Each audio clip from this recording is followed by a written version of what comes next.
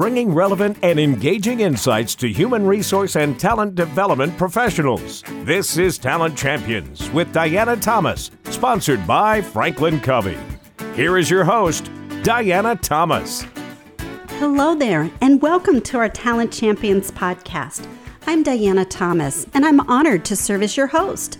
Today, we're building on last episode's topic of leadership, where we discuss servant leadership and being the kind of leader others want to follow, specifically having and telling a compelling leadership story. I'm excited to have a special guest from our sponsor, Franklin Covey, Scott Miller. Scott is the EVP of Thought Leadership and host of 2 podcasts on leadership and Great Life, Great Career. Scott will be sharing his real, honest, and probably a little different type of leadership story than we typically hear, which is highlighted in his new book, Management Mess to Leadership Success, 30 Challenges to Become the Leader You Would Follow. Welcome, Scott. We're so glad you could join us. Diana, delighted to join you. Great. I was thinking back, we met, it has to be at least 15 plus years ago when I was the VP of Learning and Development at McDonald's and you were coming into McDonald's. I think you're right. In fact, I think it was probably 2002, so more like probably 17 years ago. And you were the incoming dean, I believe, then of Hamburg University. And we stalked you because you were moving from the East Coast to Chicago area. We wanted to make sure we made a good impression on you as a long-time, partner with McDonald's. And so we made sure we knew when you were moving and when your first day at the job was. And I think we sent you a charm gift of some sort, appropriate to make sure that you were a champion of Franklin Covey. Come to find out, you'd been a fan of Stephen Covey long before my colleague and I'd even joined the firm. Yeah, I remember that. I just remember your energy, and it was fun to meet you and been very blessed. Our paths have continued to cross over the years, and now I get to work with you occasionally as one of Franklin Covey's thought leaders. So excited to have you with us today.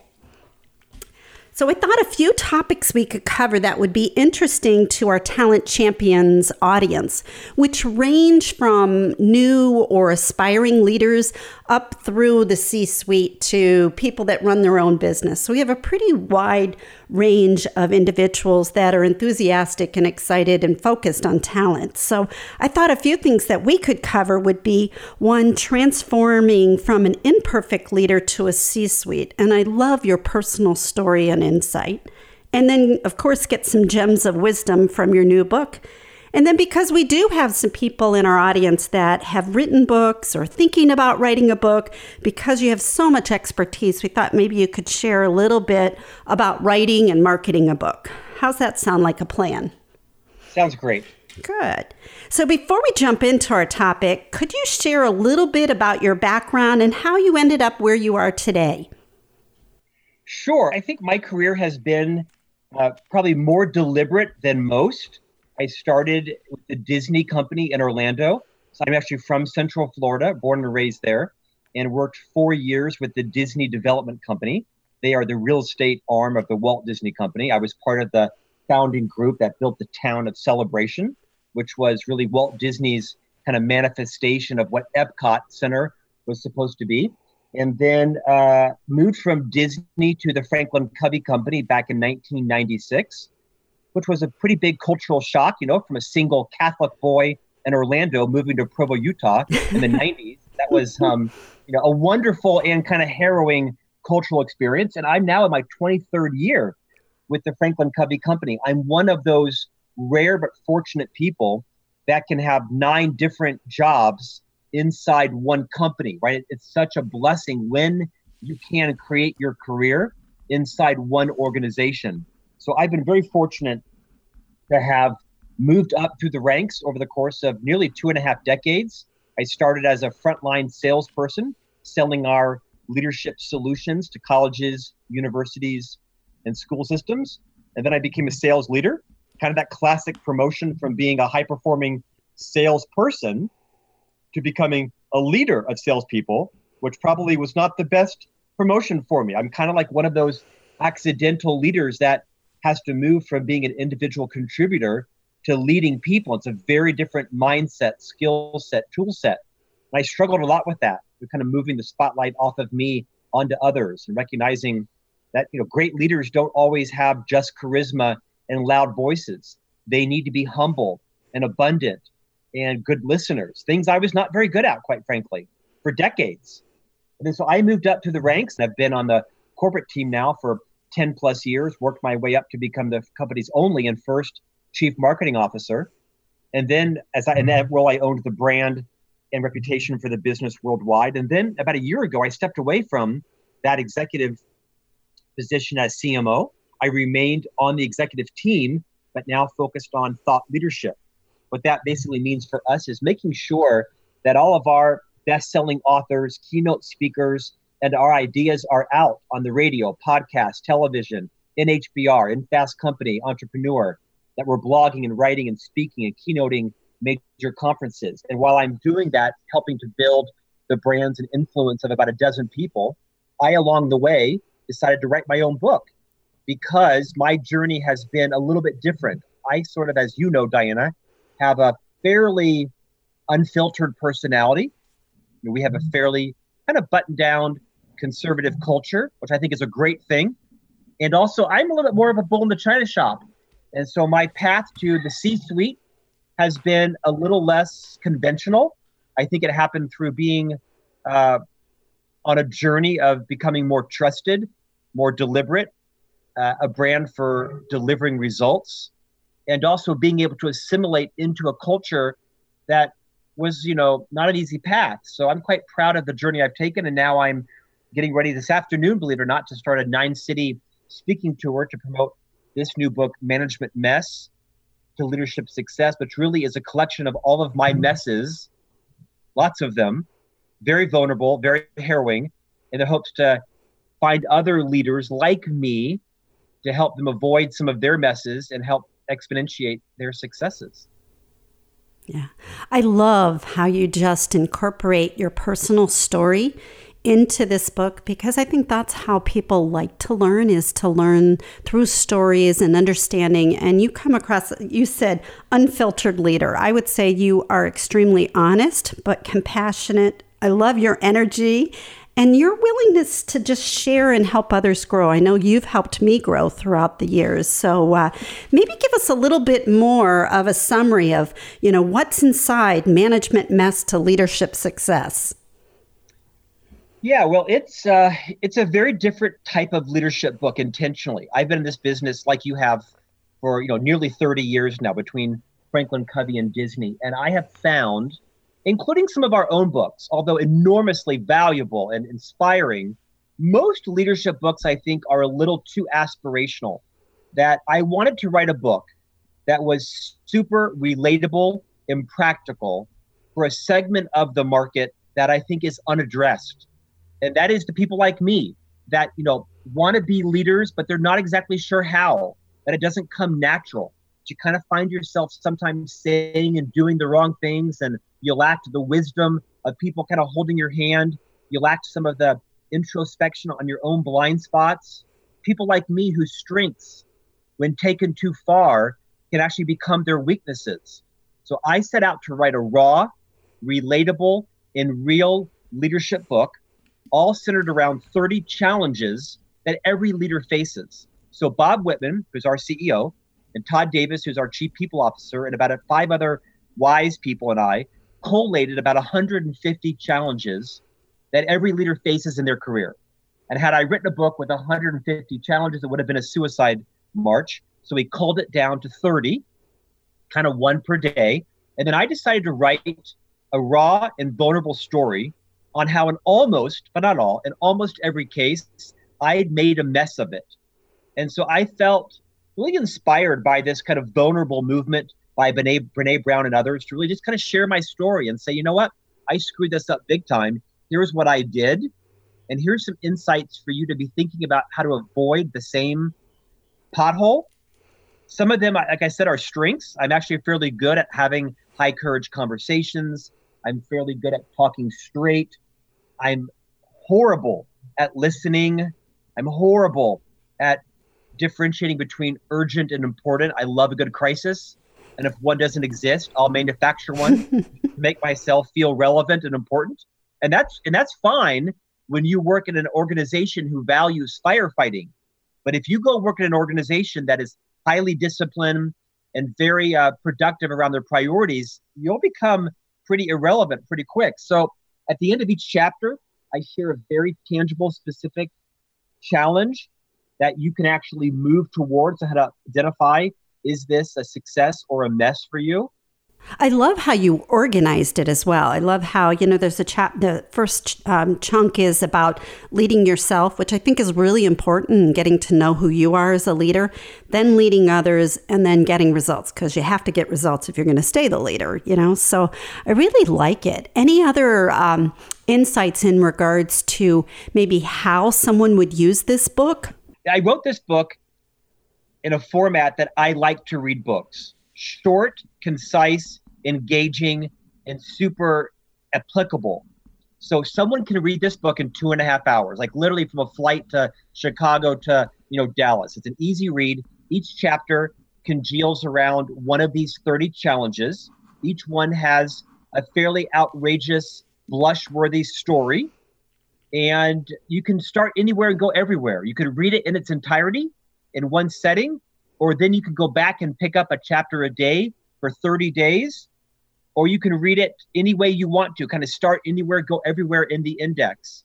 These 30 challenges, as you mentioned, are organized into 3 tranches. Lead yourself, the first 8 or so, lead others, the next 12.5, and then get results, the last 10 or so. And there's an end chapter, a final chapter around character, because I think character was so valuable, I chose to stand it on its own. I'm very excited for people to read it. I think, like I said, it's blush-worthy. I'll probably never get a job ever again, which is okay, because Franklin Covey, I think, still likes me, and I'm kind of moving into a few more books that I'm writing. Yeah. Well, new chapter for you. That's exciting. So the other thing I would mention, because one of the things is I'm coaching executives, is sometimes people will pick up books and they feel like they have to read it from cover to cover.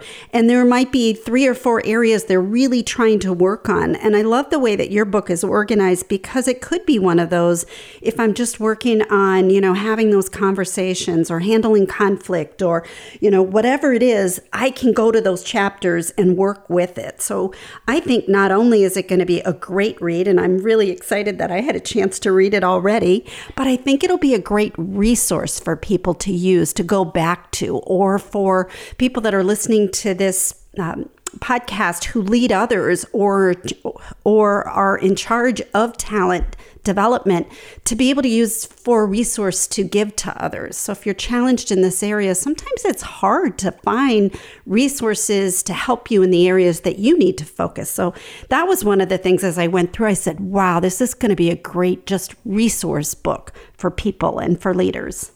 The stories that you have and the challenges, I would think it would be very hard pressed for any leader at any level to read this and say, wow, here's what I need to work on, or wow, this resonates with me, or here's somebody that I could help coach do this a little bit better. So I think there's pieces for everybody. Well, I appreciate that. I have to give credit to Franklin Covey, because I just merely took 30 of these, I think disproportionately impactful challenges. When you get them right as a leader, you can have exponential impact. When you get them wrong, you can have exponential impact. And one of the premises in my book is that I think too often, Diana, people are lured into leadership. They're not led. Leadership of people is not for everyone. And I think in some ways, the industry, and our firm included, has done a bit of a misservice to people by thinking that the ultimate career goal is to be a leader of people. I emphatically reject that and don't believe that. There is no shame, but there's great value in just being the best individual contributor you can be. I think too often people, when they feel like the only next step in their career is to be promoted into a leadership role, they take what were their strengths, which could well be, being the best salesperson in the team, or a great project manager, or a great researcher, or the best graphic artist. And now they find themselves lured into a leader of people, and it was the wrong path for them. And now they find they're having to have, enormously uncomfortable conversations with people about their productivity, their timeliness, their ability to collaborate, their ability to own their mistakes. And leadership is not for everyone. I would make a sounding board, if you will, a call to everyone for the leaders who are promoting people into leadership roles. Do everybody the service of explaining what is it really like to be a leader of people. It is difficult. It is unglamorous. It is relentless. It is rarely, if ever, rewarding in the short run. It's very rewarding in the long run. But if you want to be popular, if you want to be liked, if you want to feel a great sense of accomplishment, think very carefully about a leadership role, because it is relentless. And I think people who want to become leaders should be very clear around, is this the right path for you? No, Diana, as I share in the book, I'm not sure it was the right path for me. I think I've developed into a very competent leader along the way where I did a lot of destruction. And I use this metaphor, and perhaps it's a little harsh, but no one just wakes up and decides they're going to become a doctor and they're a doctor the next day. They go through like 15 years of medical school, and no one decides they're going to wake up and become a pilot. No, you have like tens of thousands of flight hours, because pilots and doctors can do great damage to people. When a pilot makes a mistake and it's fatal, everyone knows. But when leaders make mistakes with people, it's not clear. The damage is not clear on an X-ray or on a crashed plane. It's sometimes years in the work, and you can do great damage, irreparable damage to people's self-esteem, their self-confidence, and their self-worth in all the messes you create, rarely intentionally, mostly subconsciously. But I think my book helps to really guide people on, should you be a leader of people or not? And there's no shame if the answer is no. And if you're going to do that, let's be really clear about what your messes are, because you've got a bunch of them. And the quicker you can acknowledge them, and through hopefully my book and Franklin Covey's expertise, steer around them or minimize them, the more successful, the faster your success will be as a leader of people. Yeah. I love that, is really assess yourself. Are you ready to be a leader? Do you want to be a leader? And then back to the organization and the leaders that are promoting these people. I love Jim Collins', information in books when he talks about having the right people on the bus, but more importantly, making sure that they're in the right seat, because like you said, they can do damage. And it's not done intentionally, but like you said, you just can't wake up and become a leader. So thinking about leadership, and we've got, aspiring leaders, and let's say they really do want to be a leader and they want to grow and move up. There's so many resources out there. So maybe just stepping back and being even more broad on, how do they decide what resources to use as they're just starting their leadership journey? Well, I'm biased, of course, right? Because I'm an unabashed evangelist and fan of the Franklin Covey Company. I think there's some great resources in our competitors. I think Ken Blanchard is just an absolute beacon of light in the leadership business. I think Patrick Lencioni. There's so many great resources. I think a lot of our webinars are great resources. If you've not visited franklincovey.com, I'm going to give it a plug because I'm such a fan of our principle-based approach.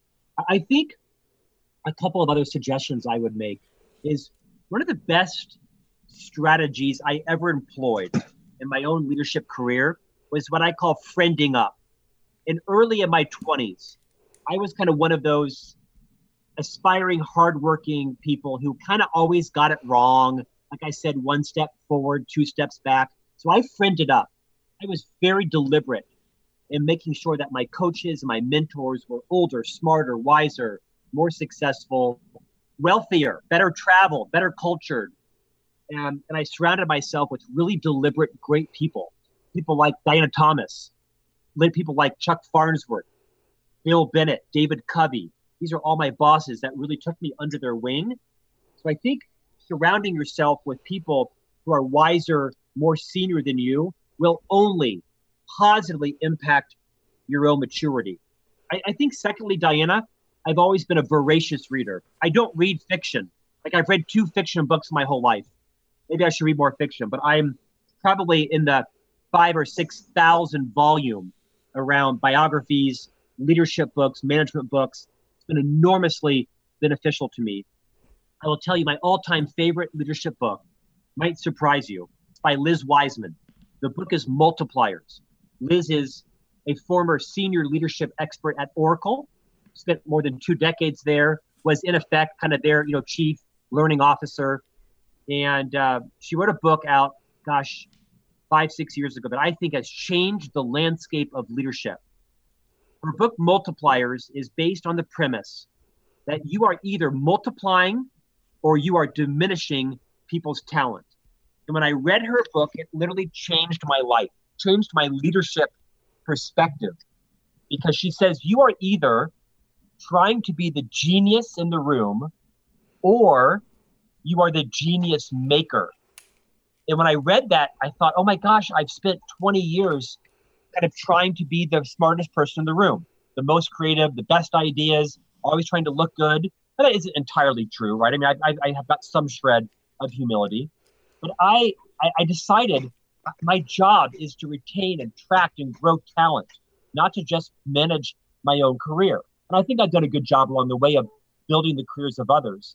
But Liz's concept of, do you as a leader make it safe for other people to share ideas and take risks? Or are you the genius in the room who is the accidental diminisher of other people? I really find Liz to be a fresh voice in the leadership space. And so as people like Liz Wiseman and Kim Scott, who wrote Radical Candor, I think it was Seth Godin, a good friend of mine, who taught me the difference between being fearless and being reckless. So I think for me, my advice to people is find the authors that you love and study their stuff, listen to their webcasts, their webinars, follow their blogs, send them an email, right? Interview them for your own blog. Take a risk.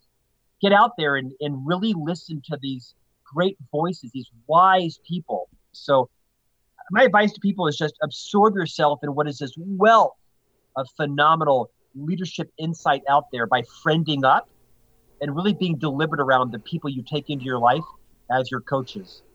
Yeah, I love that. Friending up and being deliberate. And you just demonstrated what I truly believe is one of the key success to people, leading people, or just being the best contributor that they can be, is continuous learning. So you talked about how you're learning from others, and you can tell that you just get excited about it and it resonates and you use the information. And so whether it's books or podcasts or webinars seem to be very popular as well, or these wonderful mentors. And I love that advice. Take a risk. Just reach out to people. I know people have reached out to me, and we're like, friends and great networkers because they took a chance and reached out just to talk to me. So I'd say, yes, do that. And then shadowing others too. I think what you talked about is, you've had the chance to work with different leaders. And I know you brought this up in your book and people have mentored you, but, watching others and asking people questions, because people are so willing to share, just like you have in this, such a real, authentic leadership book is, that's what I coach people is find leaders that you aspire to be like, and then ask them questions and spend time with them. I think, Diana, there's this misnomer that influential, best-selling authors, business CEOs, that they're untouchable or they're hard to relate to. Every one of them is just like you and I. They kind of started their path like you and I. They wrote a book, and then they got a podcast, and then they got a radio program or whatever it is. And, I am just like everybody else. A year ago, 2 years ago, I was just another, struggling leader rising up in an organization. I decided to pivot. And within a year, I was hosting the world's most followed leadership newsletter on leadership. I'm hosting a radio program on iHeartRadio. I'm writing a column in Inc. magazine now. I'm on your podcast. I'm writing a book. And I get a dozen emails every day from people wanting advice that I don't know. I respond to every one of them. And I have found that no matter, and I have no fame, I have no influence, I have no celebrity, right? I'm just a guy just like you out there trying to add some value. I would encourage everybody, if you're a fan of someone, reach out to them. find their email address. I'll find that 99% of them are so grateful and they want to give back and they want to help other people learn. You'll find that most of those people, almost without exception, are approachable and so grateful for a chance to connect with someone that they kind of see in themselves. It's a great way to build a mentor. Yeah, so true. And like you and I have talked about, and you're living, I think we both live, is just giving back. You know, people have been wonderful to us. We've been blessed. And to be able to give back to others to help them grow, it's such a rewarding process. So, hey, Diana, when I make it big, I'm still going to take your phone call, okay? Yeah, I got a couple people I can get to that can get to you too, right? Oh, what a joke. What a joke, right? It's so funny. Well, maybe just switching gears a little bit and talking about, this was your first book. So tell us a little bit about the experience of writing this book. Yeah, so I have a bit of an inside track, right? Because I am the executive vice president at Franklin Covey, responsible for our books. I work closely with a very competent team led by Annie Oswald and Zach Christensen. So I know quite a bit about the book world, right? And just a quick primer, there's lots of terms, right? Most authors need an agent, not always, more so in the fiction world than the nonfiction world. So most people get an agent, and the agent shepherds you to a publisher, and the publisher then assigns you, if they like your manuscript, an editor, and the editor helps you marshal your book. But the best way, in my opinion, to write at least a business book is to figure out, what is it you're passionate about? How I wrote mine was I use Post-it notes.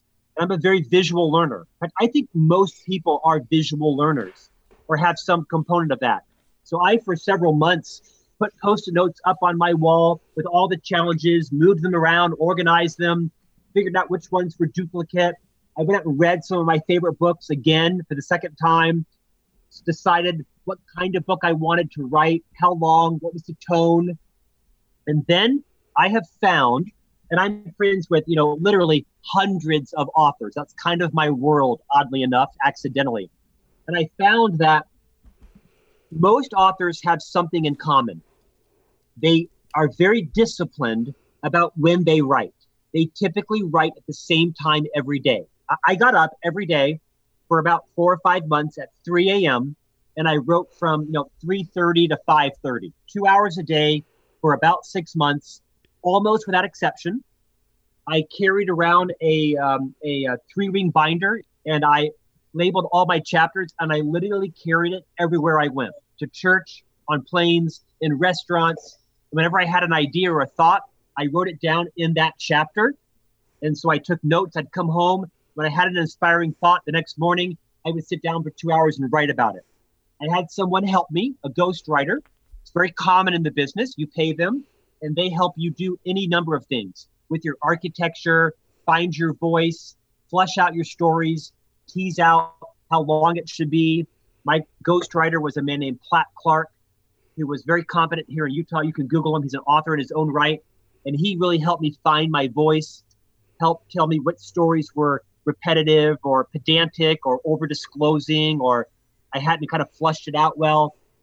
So it's very, very common for writers to have a ghostwriter. Sometimes they do most of the writing. Sometimes they do very little. Platt, for me, was really kind of my Yoda, helping me really tease out my voice, reviewing it. And then you get a manuscript together and you send it to a publisher. It just so happens that I got a publisher first. And then the publisher helped me refine it over several months.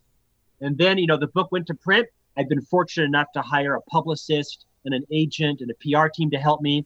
I'll do anything that anybody wants me to do to help evangelize the message. I think too often, Diana, authors think that if you write a book, they will come.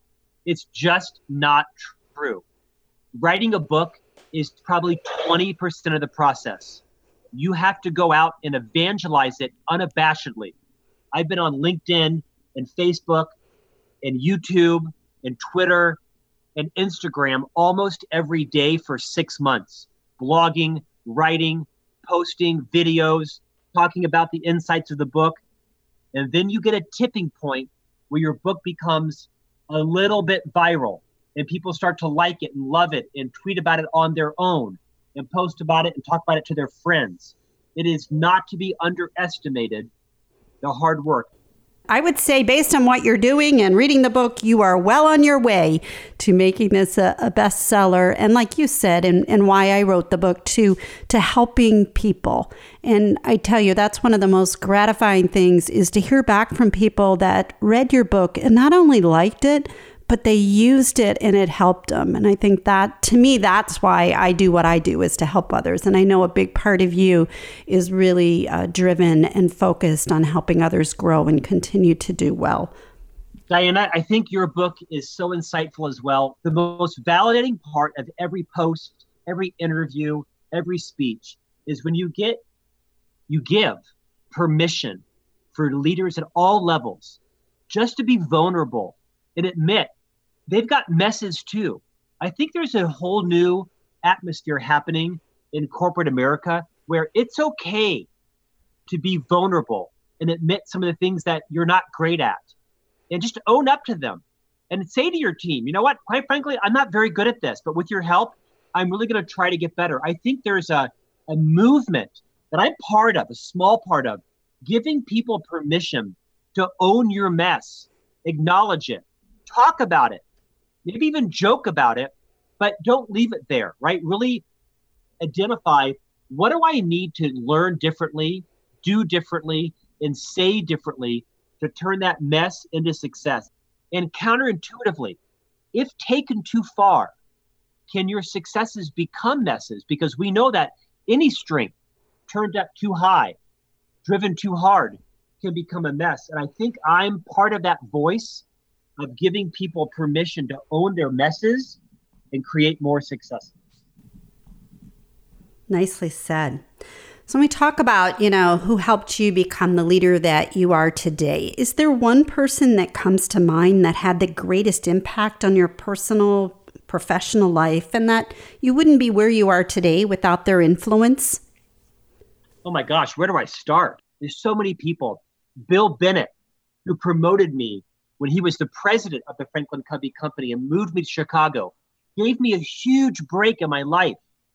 And he also was the one leader who really called me out. Bill Bennett was once sitting in my office, and I tell this story in the book, sitting in my office in Chicago, and he says to me, I'm not kidding you, Diana, Scott, you're standing at a gas station and you're holding a match. And he said that to me because he was very frustrated that I was gossiping and not holding confidences. And, I wasn't breaking the law. I wasn't sharing anything that was illegal or SEC information. I just was being petty and kind of gossipy. And he had the courage to say, Scott, you're standing at a gas station and you're holding a match. If you don't stop this behavior, there are going to be consequences, like you'll be fired. And it was to Bill Bennett that I owe this enormous gratitude for exercising the courage to call me out and talking straight and really modeling to me and for me this behavior of being loyal to those who are absent. So, and there's countless others. I could go on and on and on, men as women, as equal as women. So I am the product of people believing in me. So as we wrap up, what final piece of advice do you have for our talent champions? I think the one thing I've learned in my life as a leader is that Stephen Covey popularized this idea, Diana, of the difference between being effective and being efficient. And I think I spent the first 45 years of my life, I'm 51 almost, being efficient, checking things off, getting things done, being super productive. And I have focused that the next half of my life is going to be focused on effectiveness. And with people, to quote Dr. Covey, slow is fast and fast is slow. And for too many years, I treated my relationships, professionally and personally, like to-do lists. Get it done, check it off, move on to the next person. Not because I undervalued people, but because I kind of have an efficiency mindset. And that has served me very well. I can and will outwork anyone. But I think the times have changed and the moniker of being busy are over. No one wants to be busy anymore. everyone wants to work smarter and not harder. And the essence of being an influential, impactful leader is effectiveness, is developing effective relationships with people. Because leaders create culture. Leaders are the linchpin of the culture in your organization. And you create culture in every conversation, every text, every email, every engagement.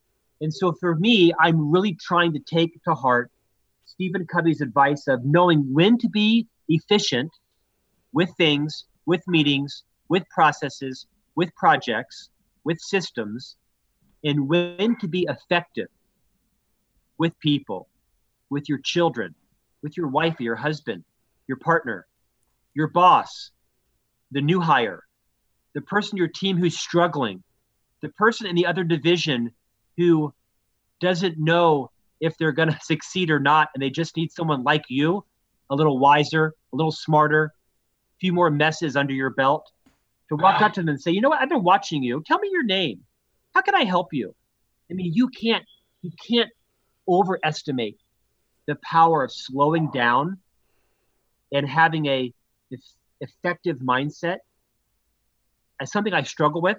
It's a huge mess for me, but it's my best advice for everyone. Yeah.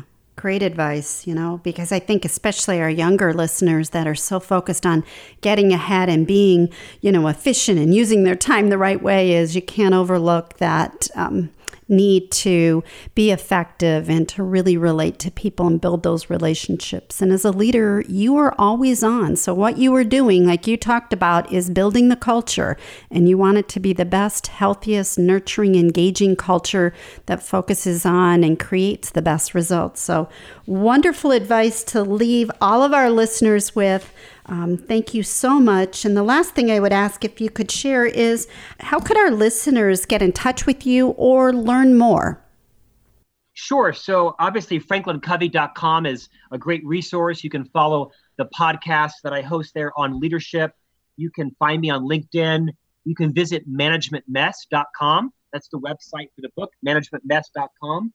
And the book is Management Mess to Leadership Success. And it'll be in bookstores for purchase on June 18th. I'd be honored if everybody would pick up a copy and pre-order before June 21st, because every book that is purchased counts towards the bestseller list that closes out on June 21st. Diana, thank you. I love your podcast. Great. Thank you so much. It's been a pleasure. Thanks, Diana. Please join us for the next episode of Talent Champions, where Anna Tavis, Professor of Human Capital Management and Academic Director of HCM Programs at NYU, will be joining me. We will be talking about the end of talent management as we know it, to include where she sees talent management going in the future and what's changing and why. So go to our website, talent-champions.com. In addition to reaching out to us with some of the topics you'd like to hear, click on subscribe to be notified when the next episode is released, and you can also receive special bonus content from my guest. That's talent-champions.com. Click on subscribe to receive email updates from Talent Champions. Have a great week. Thanks for listening to Talent Champions with Diana Thomas. For more information about today's show or to receive more valuable insights, please visit franklincovey.com/talent champions. If you enjoyed the podcast, please leave a review wherever you get your podcast.